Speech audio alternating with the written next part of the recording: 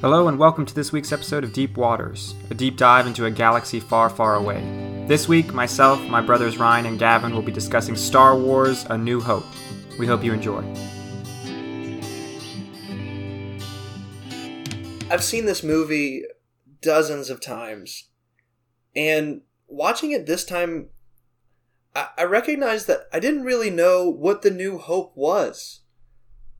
I mean, I feel like that might sound silly, but I mean, what is the New Hope? Is it Luke? Is it the return of Obi-Wan who then dies?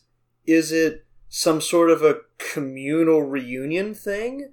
Is it the fact that there's now this A-team in space that we're dealing with? Like, what is the New Hope, or what do y'all think it is? That's a really good question. I think, like, the movie begins with a loss, right? They're losing in the beginning of the movie. They get captured, and you know, there's this the Death Star plans are jettisoned, and they're connected to R2-D2, but you start out at a loss, and so I think the hope is at the end when the Death Star has been blown up that it is possible to win, and it is possible to beat the Empire. It is the possibility is still there, so there's still hope in victory, and I think that's what a New Hope is, because I think a lot of their hope was rooted in the success of stealing the plans of the Death Star, and there was no mention of the Jedi Order, of this new hero or this group of misfits who sort of succeed. I think the New Hope has a lot to do with, we have a chance now. The Death Star's been blown up. You know, I think that's what the hope is a hope in victory. But a hope in victory because of the heroes of like Han Solo, Chewbacca, and Luke. Yeah, I agree. I was just thinking part of the interesting part of this movie is that if you've ever seen the prequels to Star Wars, you know that like they talk a lot about like the Chosen One, like they thought it was Anakin Skywalker and it wasn't, right? And then throughout the entire New Hope, you not once hear them say like Luke is the Chosen One, or like there's this pre-established he's gonna do it, right? It's like a group of nobodies, a farmer who ends up becoming a Jedi, has to do all of these things, right? But Luke didn't end up being the Chosen One. Like, Anakin ended up being the Chosen One. I mean, he overthrew the Emperor. I mean, he died and he was Darth Vader, but, like, he definitely did the thing. He definitely threw Palpatine into a pit. Yes, but he also was the one that started all of it to begin with. He didn't start all of it. Palpatine was doing all of that stuff in the background during Phantom Menace when he was just a senator. I mean, by the hope was, I think the hope is, and we find out once we finish the three movies, but I don't want to really what it's. You're right in a sense, but I would disagree that Darth Vader is he did take the action to overthrow the Emperor, and that did happen, but it wouldn't have happened without Luke and without Luke's vision of there is still good in you, and I still see my father. Like, Darth Vader would have not done that had it not been for Luke. Luke is the hope. Yeah, I agree with that. Luke's got to be the hope that he instills in Vader. He like forces it into him, like in the Matrix. No, I wouldn't say he forced either. I think his persistence, like Vader took the step of embracing Luke and embracing that there is light to him. I don't think he was forced to do it. Yeah, I guess that's fair. It's kind of like how in Scripture at one point Jesus is like, if the person that you know that you're begging for bread from who's asleep doesn't get up to give you bread because of your friendship, he'll get up because you keep pestering him at 3 a.m. in the morning. Yeah. Yeah, it's like he doesn't convert just because he's like, oh, that's a cool new option. Or you're my son. He converts because of, I guess, Luke's persistence. That's a good point. I mean, but where is that hope evident in this story? I mean, where is it the fact that Luke is coming into his own in this story? He's becoming that hope in this movie? Yeah, especially with the way that the Force, and the rules and scope of the Force in the original trilogy, Luke seems to be the only one who has access to the Force in the first movie. And so it's the idea of passing on this access to wisdom and knowledge and control and a greater power I think that's what the hope is. I think the hope, probably is the Force. The movie is just a passing on of the object of the Force, of the access to the Force, and of cultivating the ability to utilize the Force for good. Do you think that this movie is all about predestination? Define that. Predestination is this idea that before you're even born, right, you're set up on a journey that you have to live into. I mean, it seems like the Force is kind of in the background, like, oh, yep, you get the Force, but not any of you other people. I mean, whenever you think about all of the spies that died to get the plans, I mean, why didn't they get to have the Force? Why didn't other characters in the story get to have the Force? Why is it this one guy who's grown up on Tatooine and his identical or his fraternal twin sister? I agree with that's a great question, and I think that question is answered in the sequel trilogy quite brilliantly. But I would say that the A New Hope is, it does believe in predestination, or A New Hope, the way the movie itself, without knowing the rest of the trilogy or the rest of the prequels or sequels. Yes, Luke has a destiny, and that's why he has access to the Force. It's all predetermined. It has no. It doesn't have any characteristics of free will. Does he have agency? Can he do his own thing? Because I mean, it kind of feels forced. I mean, the only reason that he's staying in Tatooine is because his aunt and uncle are like, "Hey, we need your help at the farm," and then they die. I mean, is that also the will of the Force? Because that was the only way he would have left Tatooine? Or is that just the will of George Lucas? The way Star Wars operates, and I think it's a way that I don't know if it was intentionally done, but I think it's interesting to track the Force throughout the movies. I think I can say with a level of certainty that the way the Force is described in this movie, and it's described fairly little compared to the descriptions in The Empire Strikes Back and the descriptions in the Return of the Jedi. The Force is yes. There's destiny. It's all about destiny and fate. This is your destiny to be a Jedi. This is your fate. And that's it, right? Like, in the same way that Doctor Strange sort of sacrifices the Time Stone in Infinity War. Obi-Wan sacrifices himself in order to keep to keep Luke's destiny on track in that way, right? I don't know if the way the rules of the Time Stone versus the rules of the Force operate similarly, but I would say that the action is the same. I must continue and keep on track, the only way we see to defeat the Empire. The way the first movie is structured. Now, it is completely different in the second movie, and it gets further expanded upon in the third movie, and then further expanded upon in The Last Jedi, which is the eighth movie. But in the first movie, this is its description, and I think that's all. From only discussing the first movie is all we can say, or all I can say.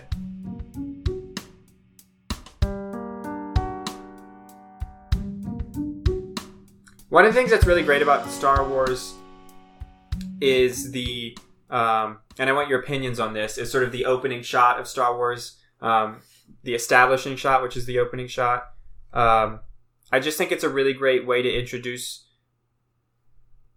the Star Wars universe, because what we come upon is after the crawl, so after the exposition and the description of what's happening, the camera pans down and you see Tatooine, but then you see the Rebel ship, and it's sort of flying, it's really small, and then you see the Empire ship, which is massive and geometric in shape and very, very menacing, and then the Rebel ship gets captured. So we're already starting at a loss. We're starting, where the Rebels become the underdog, and we have a moment to attach ourselves to the Rebel forces, and then hope with them as they sort of travel throughout the movie.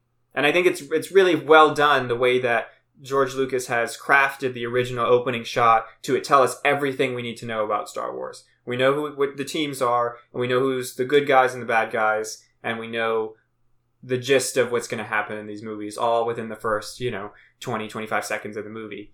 The that's rarely been done before, and I think it's rarely been done since, where we have that level of exposition, that level of description in no words and in one shot. So as someone who really likes the way movies are shot and the way movies are crafted and edited, I think this is a really, really great way to introduce Star Wars. Yeah, I'd agree with you. What I think is really cool is that we don't have spaceships like that, and we don't really have much filming in space. And yet, it kind of looks like, or maybe I should put it this way, it really looks like it's in space. But they didn't have CGI at the time. It was all special effects and lighting design. But, like, that's freaking brilliant. I mean, how do you do that, right? Like, I mean, I get that the camera angles are incredibly complex, but the camera angles, in addition to the fact that none of the stuff that you're working with is supposed to exist in the world that we inhabit, I mean, that's brilliant. Part of my thought process for this is, like, agreed, the establishing shot shows not only the scale of the Empire versus the Rebels, but also, like, it establishes that there's been a war going on for years, right? Like, this isn't the first time, and it's not going to be the last time, because, like, ship is shooting at another ship. They must be pissed.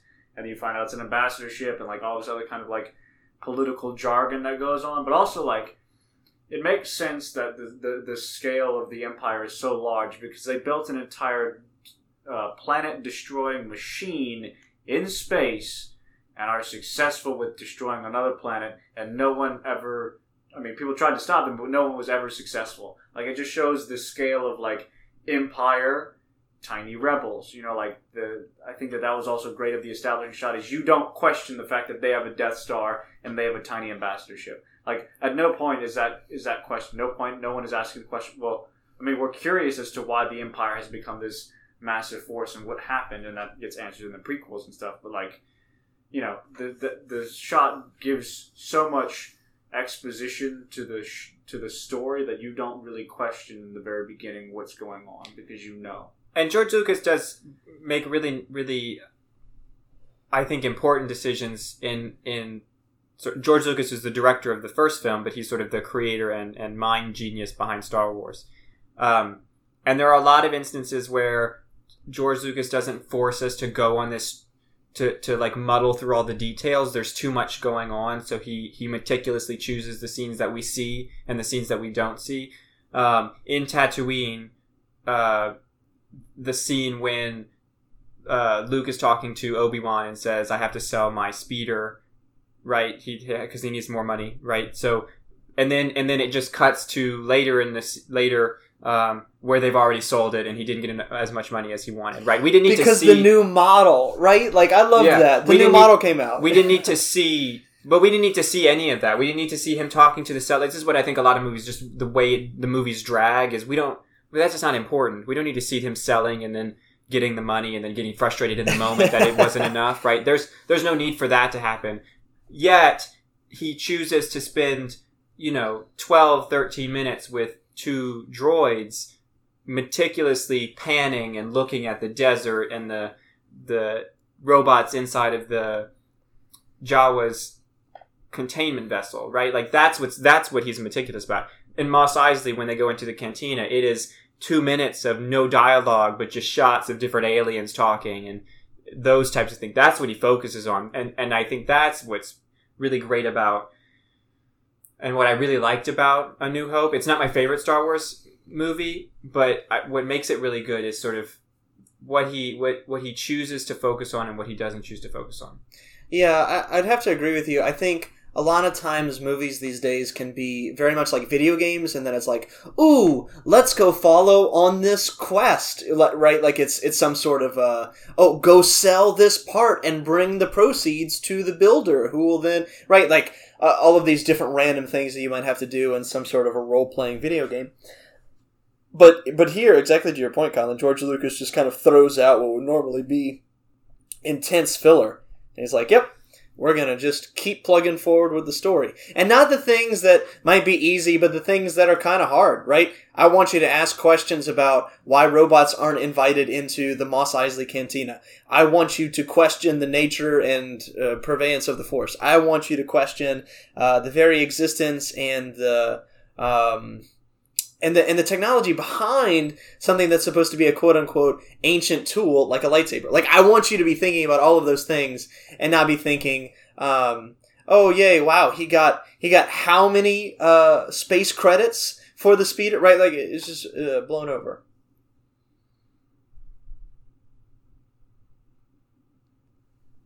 So one of the things that I was thinking about as I was watching this movie is, like, to me, I have a certain perspective upon which I look at movies, and so part of the question I asked is, like, what is meaningful to me?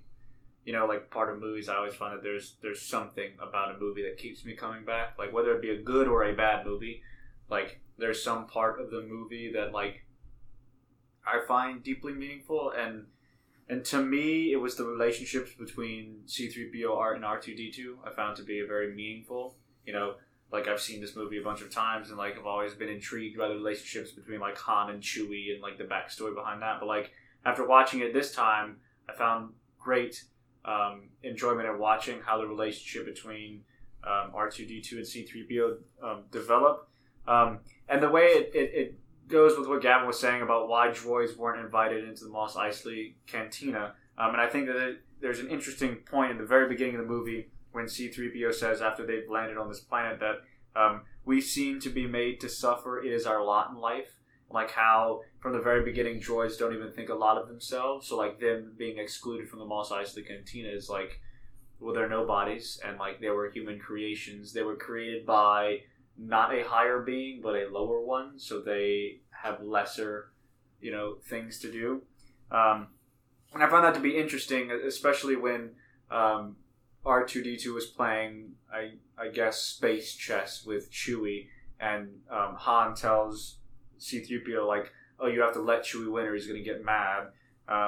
But then C-3PO, like, responds with, like, but no one ever cares about upsetting a droid. Like, why is that not a big thing either? So it's like their struggle for to be recognized, I very much empathize with. And at the very end, we see R2-D2, after he's been shot on the X-Wing, gets put down, and then C-3PO says, like, I'll gladly donate my circuits or parts, just make sure he's okay. You know, like, that, though other people don't empathize with the droids, they have a bond of their own, and C-3PO is willing to risk everything to help save his friend. And, like, the bond between droids were built to just serve, I find this to be a very compelling and meaningful thing to me.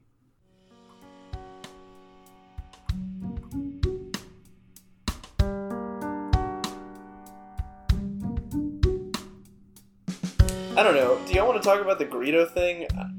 So many Who people, shot first? so many people talk about who shot first. I just don't care. I love how that, though, is the crux. It's like, who shot first? But my thing is, when you listen to Ben Kenobi, like, when they were, like, trying to figure out what happened to all the Jawas, like, he's like, only an Imperial Star Trooper can do this because of their accuracy. And then Stormtroopers are known for their inaccuracy and everything. I never noticed that, but that's really like, funny. For me, that was like, oh, this is so... like, how has no meme been made? Nobody has ever mentioned this part, so I was like, who shot first? I don't give a damn. I want to know why the Imperial Stormtroopers missed. It's because Sir Alec Guinness said it, that it's like, well, we can't argue with him. You know, it's Alec And then Guinness. from then on, they miss every shot. Yeah. Right. Except for the one time But that to Leia Alec gets hit in the Guinness, arm. he's older, you know. I mean, it could be just hard to see, right? I mean, well, he's also lived some life, Alec Guinness. I mean, he's built bridges over rivers named Kwai. Yeah, I mean, right. he's Done had a a hard lot. time. He's participated in the Lawrence of Arabia. The movie I about love the Alec movies. Guinness. Like, we are Oh very my gosh. pro Alec He's- Guinness yeah. in this podcast. What a legendary guy. Yeah. I mean, oh man, his acting prowess is just incredible. And he's such a delight to watch. It's like, I just want you to narrate my life story. It's so wholesome. It's really I good. so agree. Back to your point though about I was just going to Greedo. say it's like Judi Dench. Judy. Oh my gosh. Queen. We are incredibly pro Judi Dench this podcast. Right us to the Hashtag night. Spaceship Earth RIP. Yeah, back to your point about I can't even think. Judi Dench is awesome. Yeah, I actually paused it and tried to fast forward and rewatch a couple of times to like figure that out. On Disney Plus, they shoot at the same time, Yeah. Yes, which I thought was stupid. I was like, nobody's in that camp. There's this whole thing about McClunky is what he says right before he shoots, right? And they added it. I don't know if you know this, but they added it in to when they put it on Disney Plus, and no one really knows why. And I'm sure it's been solved by now. It just wasn't of interest to me. I was interested. He said McClunky in the movie. Yeah, right before they shot. Like I've watched it a couple times because I'm like, this is what people are talking about, and it's funny that people notice those types of things. Speaking of added in things, one thing that George Lucas, I think once we're doing more Star Wars and talk about Harry Potter some, I think there's a lot of comparisons that can be made between George Lucas and J.K. Rowling in that they get in their own way when they sort of make these movies. And one of the things that George Lucas did was in 1997, they re-released Star Wars and they added in CG. And that's what you see on the Disney Plus version is the 1997 version. And in the subsequent original trilogy films, they sort of added in some CG because to George Lucas's... He wanted to do things with Star Wars that couldn't be done with the technology at the time. And so when he had the opportunity, when the technology sort of advanced enough where he could add it into his own movies, he sort of added in parts of, in different scenes, different characters into these movies. Not that it changed the plot at all, but he wanted it to add something. And I felt that it totally took away every time I noticed it. It was so jarring. Yeah, and I think even just the fact that that everyone knows, or I'm sorry, listeners, if you don't know that this happened, but I feel like if you've been watching this movie for a really long time, you will have known that CG was added, and every time, even if you're convinced by the CG, you still are like, that's CG. Mm-hmm. Whereas at the very beginning of the movie, and in the 77 version, you're not like, oh, this is just makeup. Right? You don't care. It doesn't matter. And I don't know, maybe this goes into a bigger question about artwork and can the artist go back to a piece of art and touch it up because they think it'll be better. In my opinion, I feel like it kind of ruins it. It was good for what it did at the time, and the fact that it's a piece of art bound in time is what makes it so special. Right, like if somebody came back and changed up, or just thinking of the Sistine Chapel, whenever they came back and some people, I forget, the 1700s, they were like, they're naked, let's paint little petals over all of their genitalia, right? And then only in the 20th century did we go back and we're like, no, actually that's not the intent of it. I feel like it's adulterating the piece and getting away from the beauty and the magnificence of it because it's bound in time. So do you not... Okay, so that brings up an interesting point, like remakes of movies. Well, pause that. That's a great question. Yeah, that's a good one. I have 2 points. One, speaking of your sort of adulterating Renaissance art... oh, okay. There was an article. There was an article yesterday I read on the BBC, and it talked about this is the 3rd time artwork in Spain. Like this person who didn't know what they were doing tried to. You've seen the sort of the Jesus one where they sort of tried to remake Jesus, but it looks more like a monkey. They call it Monkey Jesus, which I don't like the term of that, but it's very pro-evolution, and I like that. Yeah, as a Catholic, I like that. And so, but anyway, there was another piece of artwork that was like sort of like just horribly redone in the news yesterday. I was like, this keeps happening. Why does this keep happening? Because people are cheap and don't know what they're doing. But that's fine. That's not a general comment about society, but come on. It was a bit of a general comment. Anyway. Ryan, to your point though. Wait, Colin, sorry, what did you? The idea about what you were saying about sort of a piece of art it is bound in time for a reason, or like because it's bound in time, it has this significance to it. I like totally agree with you, because just to talk about Star Wars in general, it has such the reason why I believe it's a fundamental film in both the conversation we have in pop culture and in society in general about these movies is it really changed and revolutionized the way that we look at effects and special effects. So some background information: when George Lucas was making Star Wars, he also created a company called Industrial Light and Magic, or ILM.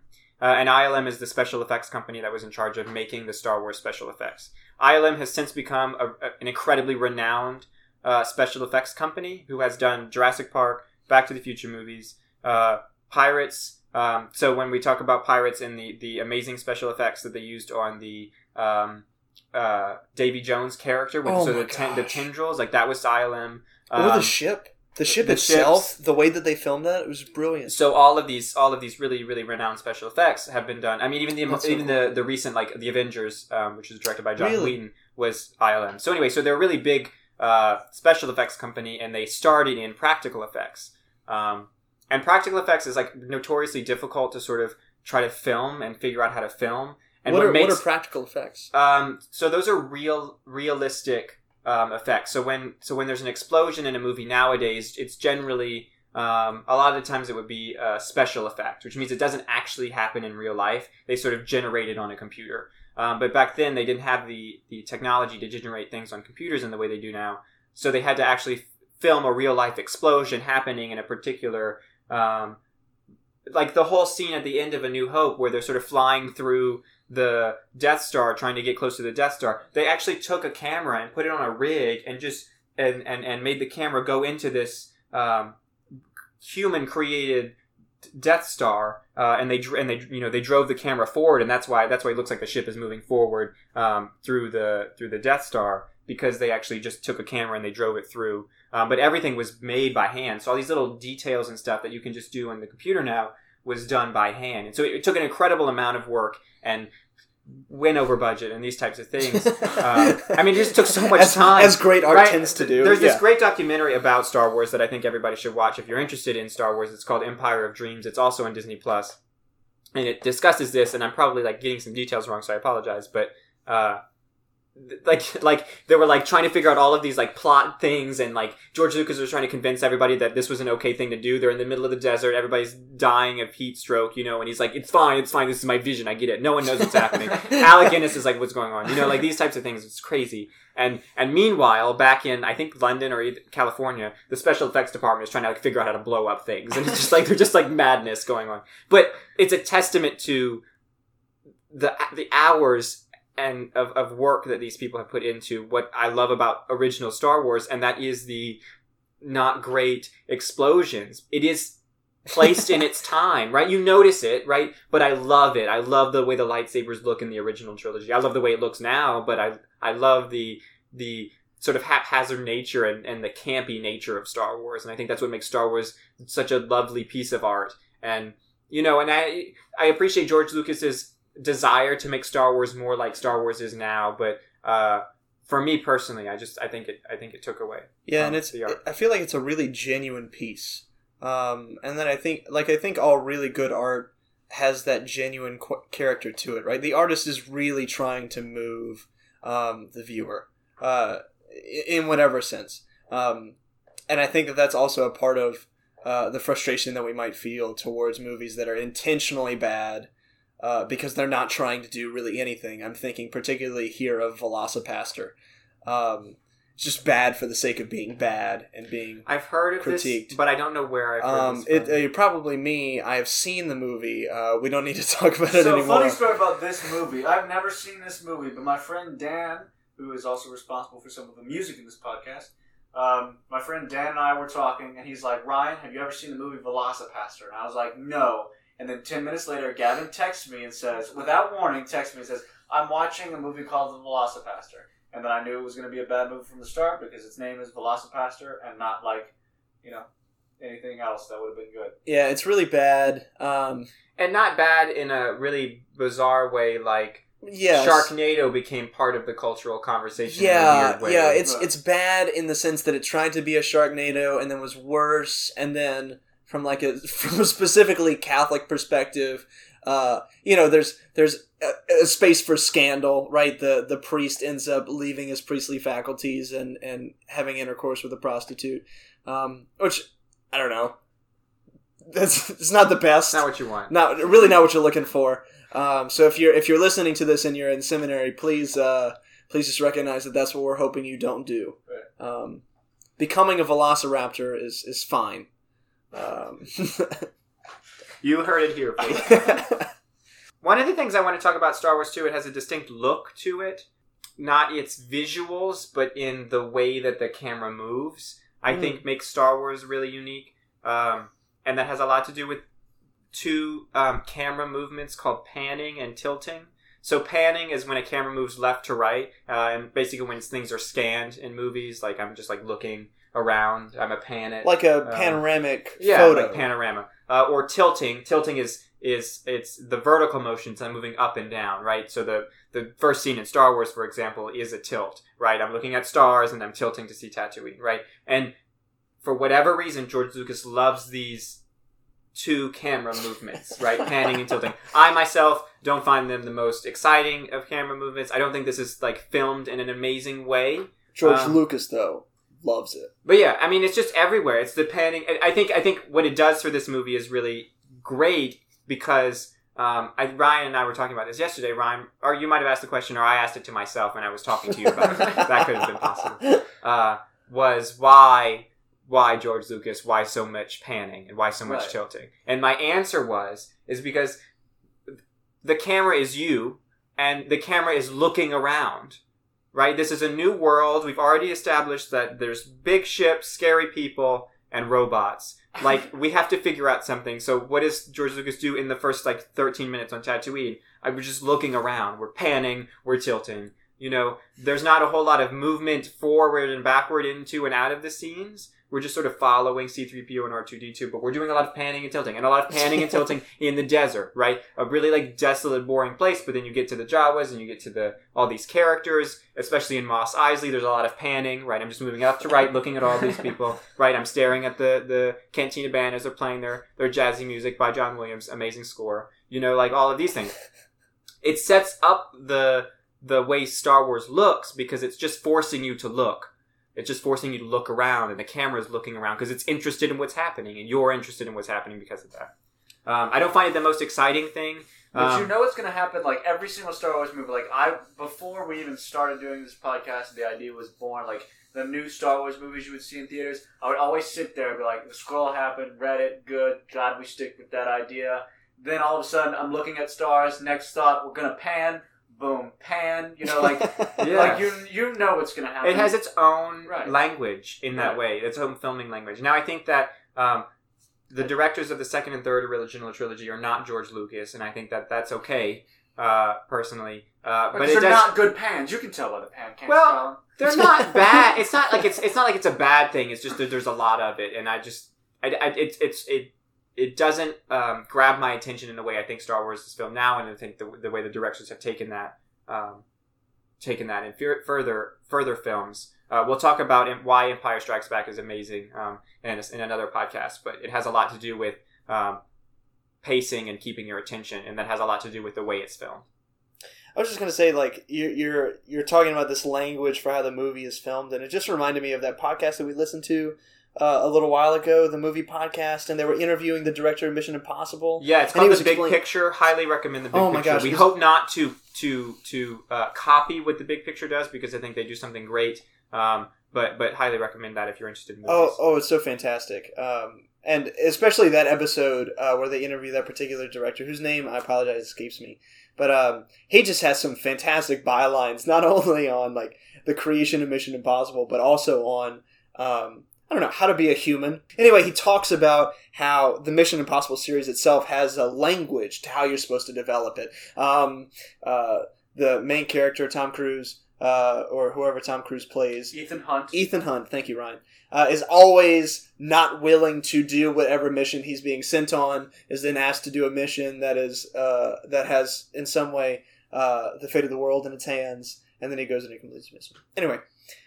One thing that you mentioned earlier, Colin, that I wanted to go back to, because it's filming and it's the actual process of how the cameras are operating, is what I think is the worst 5-10 seconds of filming in the history of filming is also in this wonderful movie. Okay, wow, that's a statement. Wow. Let's see what it is. It's the fight scene in Mos Eisley Cantina. Which fight scene, Gavin? Not the fight scene between Han and Greedo. The fight scene between his hand gets Obi-Wan and the random guy who's picking a fight with Luke. and you're like, you don't really see a lightsaber flash. You just hear screaming and an arm on the ground, but the arm, critically enough, isn't cauterized because at that point in the canon, cauterization wasn't figured into the lightsaber's properties. I too noticed that. Would you like me to pick out something that's even worse? The lightsaber is turned on, and this is rough numbers, people, probably 7 times. There's 7 times that the lightsaber goes on. Only twice do you see it become, like, resheathed. You hear the noise every single time, but you never see it happen. From a movie standpoint, you have to understand that you can't cut off an arm like you can nowadays, and you can't resheath the lightsaber. you just can't cut an arm off like you can because today. the MPAA is ruining the way we look at movies, which it just probably so is. Difficult to do. Hot take, but know. it's so it's practical effects. You have to look at that. You can't just resheath the lightsaber in like. Right, but that plays into the expectations. If we of could what practically do want. that now, and hear me out, Star Wars would not be as important as the technology created to resheath the lightsaber. There's a bigger story there, right? Which we need to cover, but you know, I think which why it's fine for me because it's campy in that way. It's not like it's just. But there are horror movies that not chop limbs polished. off. You can see when people are moving really fast in some of the scenes because these are all like really like practically built sets, which are wonderful, by the way. They sort of shake and rattle a little bit. Like you can see how campy it is, and by campy I mean sort of like not fully put together and sort of like it feels like this is somebody's passion project, but they don't have enough money to do what they want to do exactly. So everybody's just trying to hold the thing together. You know, type of movies. See, I never got that when I've seen this movie. I don't because find I feel like you expect a lot. I feel like as a generation of moviegoers who's grew up, I guess my generation grew up with the trilogy, and I guess the newer generation has now grown up with the new movies. Like we expect cauterization. What a sad thing. We expect cauterization, and we expect the stormtroopers to not be accurate, as Sir Alec Guinness has told us, but to be, in fact, inaccurate, as proven by a Mythbusters episode. But, like, I feel like our expectations, we expect a lot from Star Wars because we've been given a lot from Star Wars. I think that's the beauty of A New Hope, is it gave us so much for its audienceship that we expect so much from it. Yeah, maybe the New Hope wasn't Luke. Maybe it was a new hope for what we should have whenever we go to the theaters. And to be fair about like talking about the New Hope when we're talking about the New Hope, I mean I think it's a great question, but it was not. It was just called Star Wars when it opened up in 1977, and I wasn't born in 1977, so like to talk about what that was like, I can't speak to. But what I can speak to is after the fact, in post, once the movie was sort of had become popular, which they were happy with but sort of surprised by, they added the tagline "A New Hope." So in subsequent movies, this is why you see it as A New Hope. You see it as episode. It's called Episode 4 now, even though it was the first of the movies made. But it's trepidatiously called Episode 4. Like everyone that acknowledges it acknowledges that it is both Episode 4 and simultaneously Episode 1. Like there's always this kind of discussion whenever you say, let's go watch Star Wars Episode 1, and people are like, I feel like you're talking about A New Hope. I don't feel like you're talking about The Phantom Menace. I agree. Right. Yeah. But which brings up an interesting point that I feel like would be good to discuss for those of you who have children and have never shown them Star Wars and are asking yourself the question, well, how do I show them the movies? Do I do them in the order of which they were created in, or do I go in the numbered order of which I have now been given by society? And I think all three of us have interesting takes on this, and so my take is, like, you want the quintessential Star Wars experience, you show them in the way of which they came out in. This is my take. Whoa. But if you want the full experience, if you want to start from beginning all the way through, you do, Solo. You include the 2 other movies. You include Solo, and then you include Rogue One, and then prequels, originals, new ones. Ooh. Because then you get the full storyline if you're curious. But for me, I always loved growing up watching the originals, then prequels, and then. Well, you asked a great question yesterday to me, and it was just a thoughtful question, and it was, what movie are you excited to show your kids? And I thought that was a really lovely question.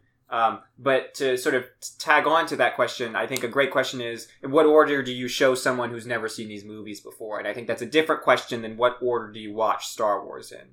Like, I think you have to watch... Can you tease out really quick the distinctions between those, and then also answer the question that Ryan posted? Yeah, so So if you haven't seen the movies, a lot of what, like, I do not recommend you watch the prequels first, because you're going to be like, why the hype? Why the excitement? You have to watch the original trilogy first, so that way you want to know, well, why is Anakin this way? And then you watch the prequels, and you're sort of satisfied by it, but not in a real, genuine way. And then you watch the sequels, and you're not really satisfied about that either. But you have to understand, like, except when you watch The Last Jedi, which is a masterpiece. But you know, I think if you're watching it for the first time, you have to understand the context that these movies were made in. You have to put yourself in 1977 when the graphics weren't great and it was really campy, and then you have to put yourself in the early 2000s and watch the prequels where George Lucas just had all the freedom, which was a lot.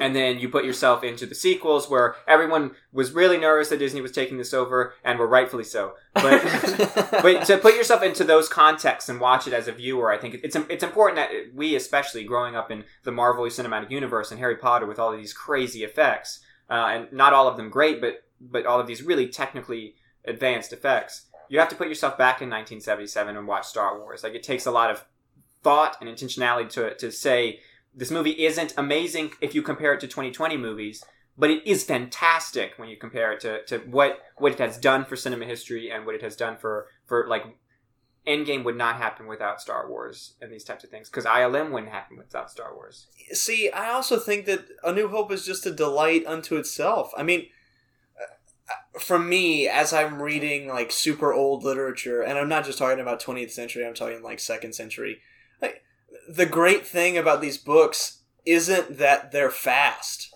The beauty about these books is that they permit themselves to take time, because that was what happened. You had to take time in telling a story. Thinking about one of my favorite stories, like The Lord of the Rings, takes, 1,200 pages to tell the whole story? It's glorious. Brilliant. It's amazing. Pages. Tolkien is so attentive, though, to the trees. Not just to the trees being worthy of talking about, but to the trees being described in very, very intricate detail. And I think that's lovely if you come at it recognizing that the story's going to take a hot second to get into the action that you're looking for, and that the very nature of good storytelling isn't to just get to the climax.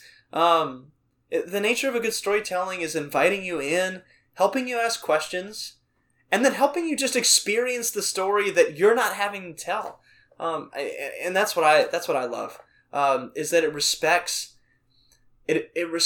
the time that the viewer is giving to it.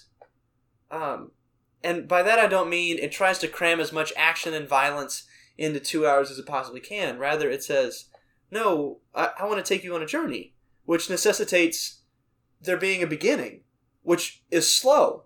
Nobody was very excited about you being born. I mean, it was, like, kind of cool, but at a certain point, it was also a boring experience. You didn't do much as a baby, right? But, like, the entire narrative of your life unfolds from that very beginning scene, and the rest of it has these incredibly intense emotional moments in the story of one's own life, and I think that that's beautifully paralleled in stories like A New Hope.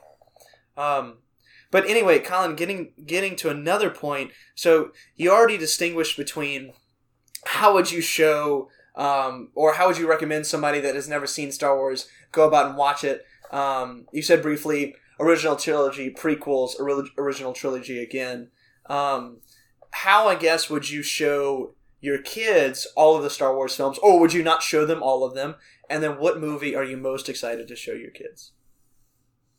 Okay, that's a lot. Okay, so if you haven't seen Star Wars... It's really just 2 questions. Okay, but there's a lot there.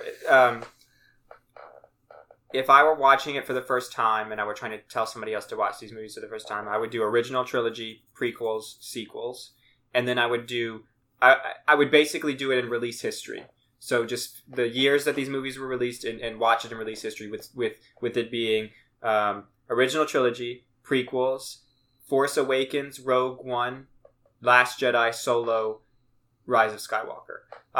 Because Star Wars doesn't just tell the story of space a long time ago in a galaxy far, far away. It tells us a lot about where we were as a society in the time that the movie was filmed. And I just think that both from a historical standpoint and understanding history, like, it's a really great way to look at these films and saying, what are we talking about?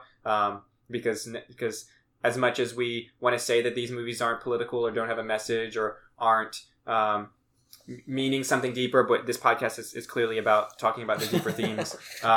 Part of it is like what happened in history at that time, and what is that telling us? If you've already seen the Star Wars movies, I would, and I haven't done this because the nature of this podcast, we're doing it in, if you haven't seen it yet, this is how you should watch it. But, or in other words, release history is the short term for that. I would want to watch it from in the way that the story unfolds. So I would want to do prequels, original trilogy, sequels, just to see what that experience is like. I haven't done that before. I will be doing that, but if you've already seen the movies, I encourage you to try to watch it that way and just let us know what you think, or if you've done it that way, what that looks like. I would show anybody the Star Wars series in chronological history. Well, not in chronological, but in sequential history, right? So Phantom Menace goes first, then Attack of the Clones, then and I would show people it in the order. And why? Because I mean, I know that's going to be the hot question that y'all ask me in a second. For me, the why is I think it's important that people watch Anakin fall. Because I think that it adds another dimension. Because you're engaged intimately in this person's life. You're engaged intimately in Obi-Wan's story. And also because I think that Liam Neeson's just an incredible actor. So why not start with Liam Neeson? Agree. In Qui-Gon Jinn. Pro Liam Neeson. Right, very pro Liam Neeson. I think it's brilliant. I think that it's such a beautiful thing to recognize that, like, oh, Qui-Gon Jinn, he's advocating for this boy who is too old to enter into the academy to be trained because he thinks he's the chosen one. In the exact same movement that his Padawan, Obi-Wan, would do for Luke. Right?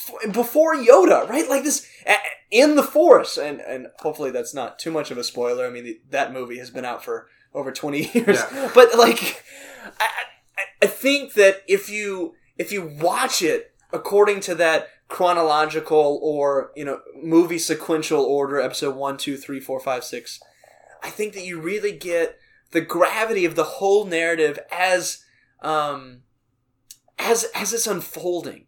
And for me, it's that unfolding piece that I think is just so brilliant. We can talk, though, about whether we think the prequels should have even been made, whether the new trilogy should have even been made. Should have been made. We'll save that for But I think that should be for a different episode. Yeah, because that's a great question, and I have lots of thoughts. Ryan, to your point.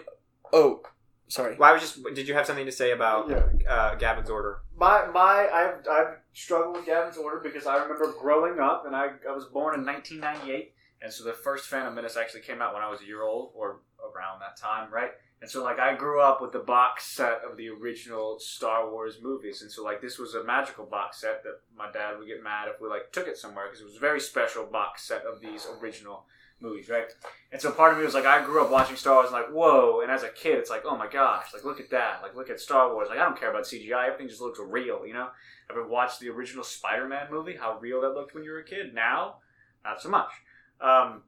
But, like, part of my issue though is like watching as a kid is like, whoa, the lightsaber fights in Attack of the Clones, badass. Like, I love me some Yoda and Count Dooku like fighting and stuff. You know, that's cool. And so, like, as a kid, I feel like I'd do my children a disservice by showing them something that's like really cool and good for the early 2000s in cinema of like CGI and stuff, and then showing them the originals where they're just like, Dad, why am I watching this movie from the 70s? This is boring because like there's no cool lightsaber fights. But to me, it's all about, like, the message and, like, just Star Wars and creating it, right? So, like, I feel like my kids would be like, I don't necessarily care. But, Ryan, even to that point, you're watching the devolution of lightsaber combat, right? I mean, whenever it's the Phantom Menace, it is literally the height of the Jedi Order, right? And so you see these fantastic sequences, and especially the duel on Mustafar, right, between these two Jedi Masters. Well, okay, Anakin's not a master, but he's a little pissy about that. That's kind of the whole basis of the movie. Anyway, No, but see, like, to that point, though, like, you're watching Anakin unfold. I can't watch Hayden Christensen.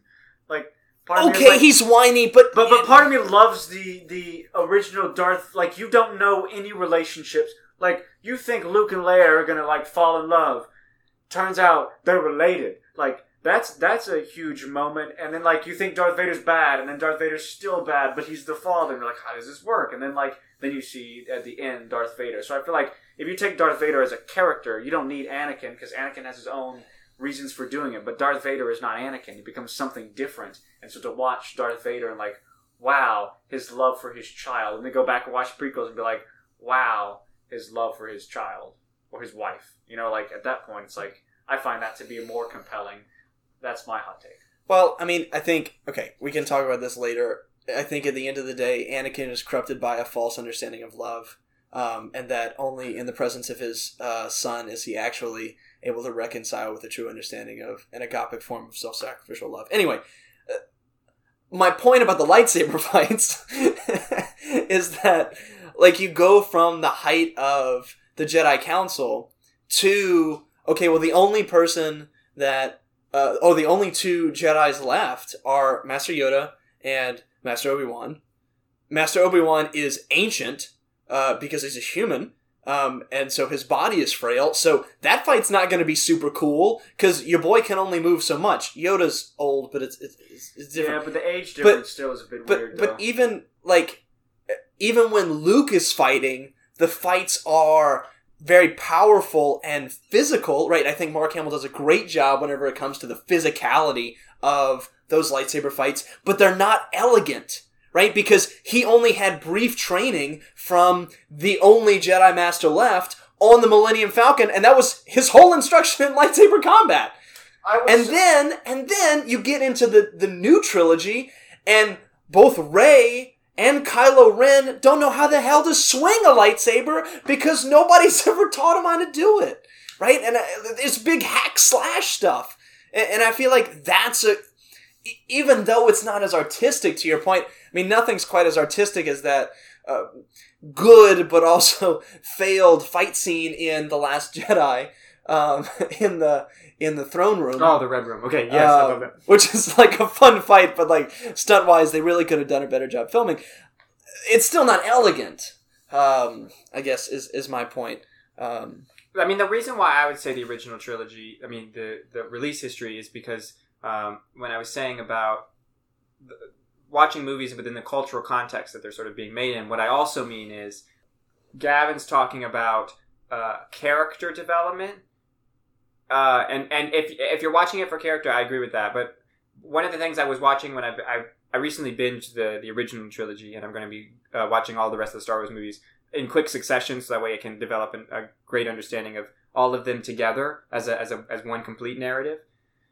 One of the things I'm looking at is the Force and tracking the way in which the Force operates and the way in which the Force is understood, and and the unveiling of the Force and the way the Force works is the reason why I would say the release history, because the Metachlorians is an explanation of the Force in the prequels that nobody else.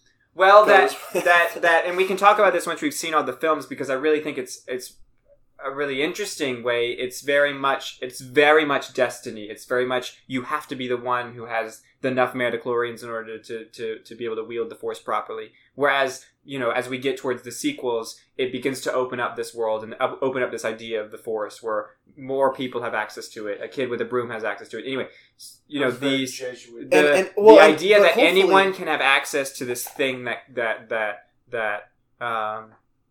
binds us together. And you know, I don't want to talk too much more about it because I think we would do other movies a disservice if we put it within that context. But I would watch the original trilogy because what I'm looking for is the character of the Force and how the Force acts, and less so the characters of the characters. Interesting.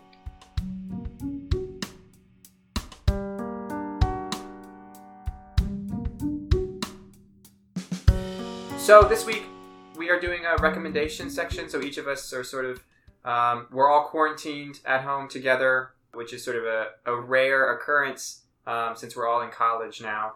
But we all sort of do our own things, read our own things, watch our own things. So this week, I'm just curious, what do you guys recommend for our audience to listen to watch, to read? What have you been eating up, and what do you recommend that people consume this week? as a family, we've been watching this great TV show. It's really hilarious. It's called Community. I wouldn't recommend it for families with young kids, but I think it's hilarious. Or at least not to watch as a family, right? You as a couple can definitely watch it. I think it's great. I think it's really fun. I think it's the characters are really great. I love the interplay between the characters. I think it's fantastic. And as far as books go, I think I would recommend this great book from the 20th century by a guy named Charles Péguy. He was a French poet, and he wrote a book called A Portal Through the Mystery of Hope. It's a fantastic long poem, about 120 pages, but it charts, in a sense, God's own thoughts regarding creation, regarding humanity, regarding God's delight in the human person. So it's this beautiful sort of stream of conscience poem from God's perspective as he delights in his human creation. So a beautiful read, and I think very fitting to our topic this week.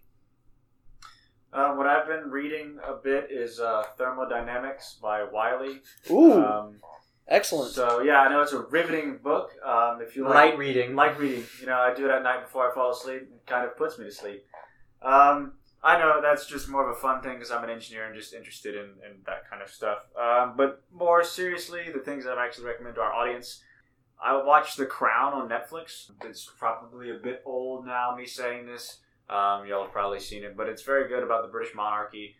Mostly based on true events, but told from the writer and director's own perspective. But I love it because it's very much the struggle between the Queen and the King and her people, which very much humanizes the Queen of England. And being an American, I don't really know much about the monarchy, but it definitely lets me know that that's not the job I want, and nor do I ever want that high of a position. But I think it's a very good show that you should check out. And you were saying you have sympathy for Meghan Markle's wanting to leave the... Right, I do have sympathy for Meghan Markle. Like I watch her, love her in Suits, and it's like, wow, you're fantastic. And then it's like, you want to do that? Like, you sure? Like, because I'm watching this show, and I'm like, I don't want to step foot near there. Like, I could not handle the sophistication. I would love the sophistication of wearing a suit all the time and having nice cocktails, and that's fine. But, like, the stress of running a country and trying to run your family, like, that part I find just to be very emotionally gripping. I'm not even a parent, and I find that just to be, quite difficult to watch. Colin? Yeah, so this week I've been, I really want to be good at talking about movies, just from a hobby perspective. I love movies, and I want to get good at recognizing what good art is and what good film is. So this podcast is partly my attempts to do that. I'm certainly no expert, but I've been going through all of the 2020 it was 2020, the 2020 Oscar winners, because COVID happened after the Oscars. And I was recently watching Noah Baumbach's Marriage Story, which is on Netflix. It's the story of divorce between this couple and their young son. I watched it this morning. It's truly an amazing movie. Looking at and observing love and the struggle of love and divorce, and I just found it incredibly moving. And Gavin's point about just talking earlier about movies being slow and just allowing you to take in what's happening. Like this movie is told in a really wonderful way. These little vignettes about the story of this couple's divorce and just how much they love each other in just a really real and deep way. Yet the divorce is sort of still happening, and the divorce happens. But their attempts to bestow their love upon their child. And attempts to be genuine. For me, it shows the difficulty of being a parent and the difficulty of being a single parent, and just watching that struggle unfold and watching the pain, of a relationship that doesn't work out. I found it an incredibly moving piece of art, and it really helps it's just rather eye opening. So if you're interested in sort of dramatic movies or Oscar winners, I would check out Marriage Story.